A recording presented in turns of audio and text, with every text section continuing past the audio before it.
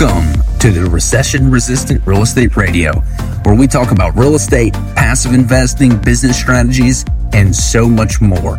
I'm your host, Brandon Cobb, CEO of HPG Capital. Now let's dive into today's episode. Hey everybody, this is Brandon Cobb with HPG Capital. Thanks for tuning in. And in today's video, I want to go over the 6 common questions that we're getting asked about our syndications and our real estate opportunities. These questions range anywhere from what is a limited partner, what makes a limited partner limited, and ultimately, how do I make a decision on whether or not these asset classes are something that I should be looking at or should be looking elsewhere.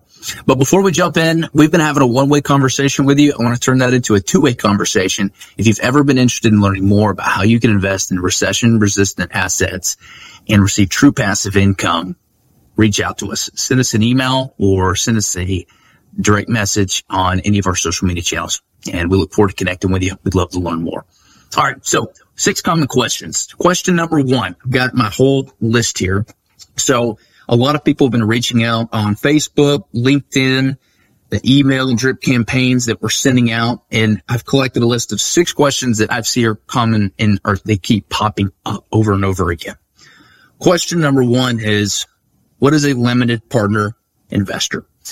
A limited partner investor is basically the fuel to the vehicle. When you have an apartment complex or an assisted living facility or a storage unit, you have the general partner team that is in charge of finding the asset, making sure it's a deal, and then ultimately executing on the project. Consider that the car or the vehicle. And then you have the limited partners who are responsible for investing their capital and getting the car going. In other words, they are the fuel that gets the vehicle moving. Limited partners invest in a limited position. So the second question that we got, which is, what exactly makes a limited partner limited? So it's not the returns. Limited is referring to the liability in the deal.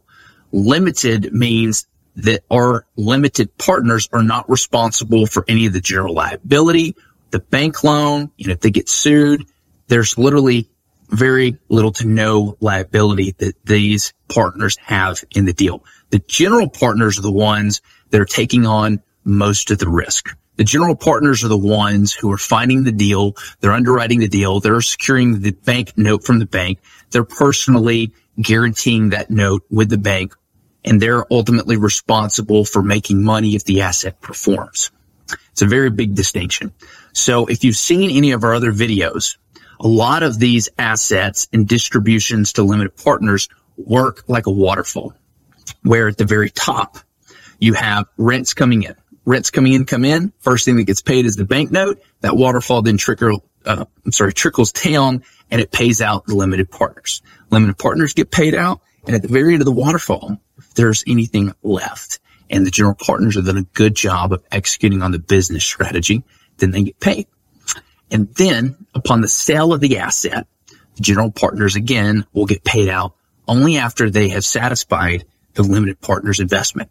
So it is up to the general partners to make sure that they are performing the business strategy, increasing the net operating income, and therefore increasing the value of the asset, causing it to stabilize over time, and therefore you can resell it. And upon that sale, the general partners will get paid based on their equity split, only after the limited partners get paid out. So limited is just referring to the fact that they're not liable if anything bad were to happen. That would be the general partners. Question number 3 is, how many passive investors are they in a real estate syndication? It varies. So if you're raising $1 million for a deal, you might only have a few investors involved. If it is a $20 million raise for a humongous $100 million asset, you might have several hundred investors involved. So the long story or the short story is, it's going to vary depending on the deal. And it's also going to vary depending on how the deal is set up. A lot of our minimums are $50,000 minimum. On some larger investments, it might be a $1 million minimum. And based on that minimum investment amount, you might have more investors or you might have less investors. It just depends on how the deal is structured. So it's going to vary deal by deal. The next question is, how can I meet and talk to other passive investors?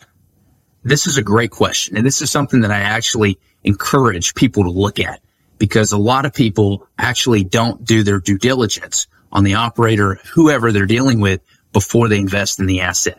It is very important that you get references from all of your operators before jumping into a deal. You want to make sure you know who you're dealing with. And the best people to talk to about that are going to be people who've already invested in the deal. Because you got to remember, at one point in time, they were new investors as well.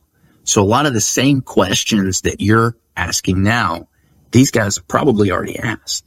Or they might be asking questions that you have not thought to ask, and it would be a very valuable resource. So if you do want to talk to other people who are investing in the deal, reach out to the sponsor. I'm sure the sponsor will get approval to send these investors' contact information over to you, and then you can ask them whatever you'd like.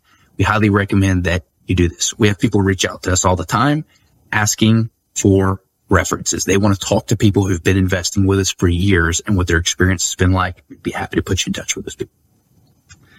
Question number 5. Who are the investors in a real estate syndication? Well, they're people just like you. They're people who get nervous right before sending a wire. They wonder, did I make a good decision? Should I have done a little bit more research into this? They're people that have a wrinkle on their forehead whenever the paperwork and PPM gets sent over to them. They're like, oh my gosh, this looks like a lot of mumbo jumbo here. And they're people that get super excited when they get that check in the mailbox or that ACH deposit in their bank account. And they're like, wow, oh my God, this is amazing. So these are doctors. These are lawyers. These are people who cut hair. These are people who are retired. They're literally everyday people just like you and me who want the benefits of earning hassle-free income that they don't have to trade their time for. You know, we've all heard that famous quote by Warren Buffett, which is, or I hope it's Warren Buffett, but he talks about if you can't make money while you sleep, you know, you're going to work forever.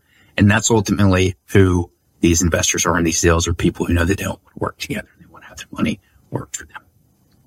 Question number 6 is, how do I make a decision of whether or not to invest? I get this question most often when it's a one-on-one call and we're usually wrapping up the call.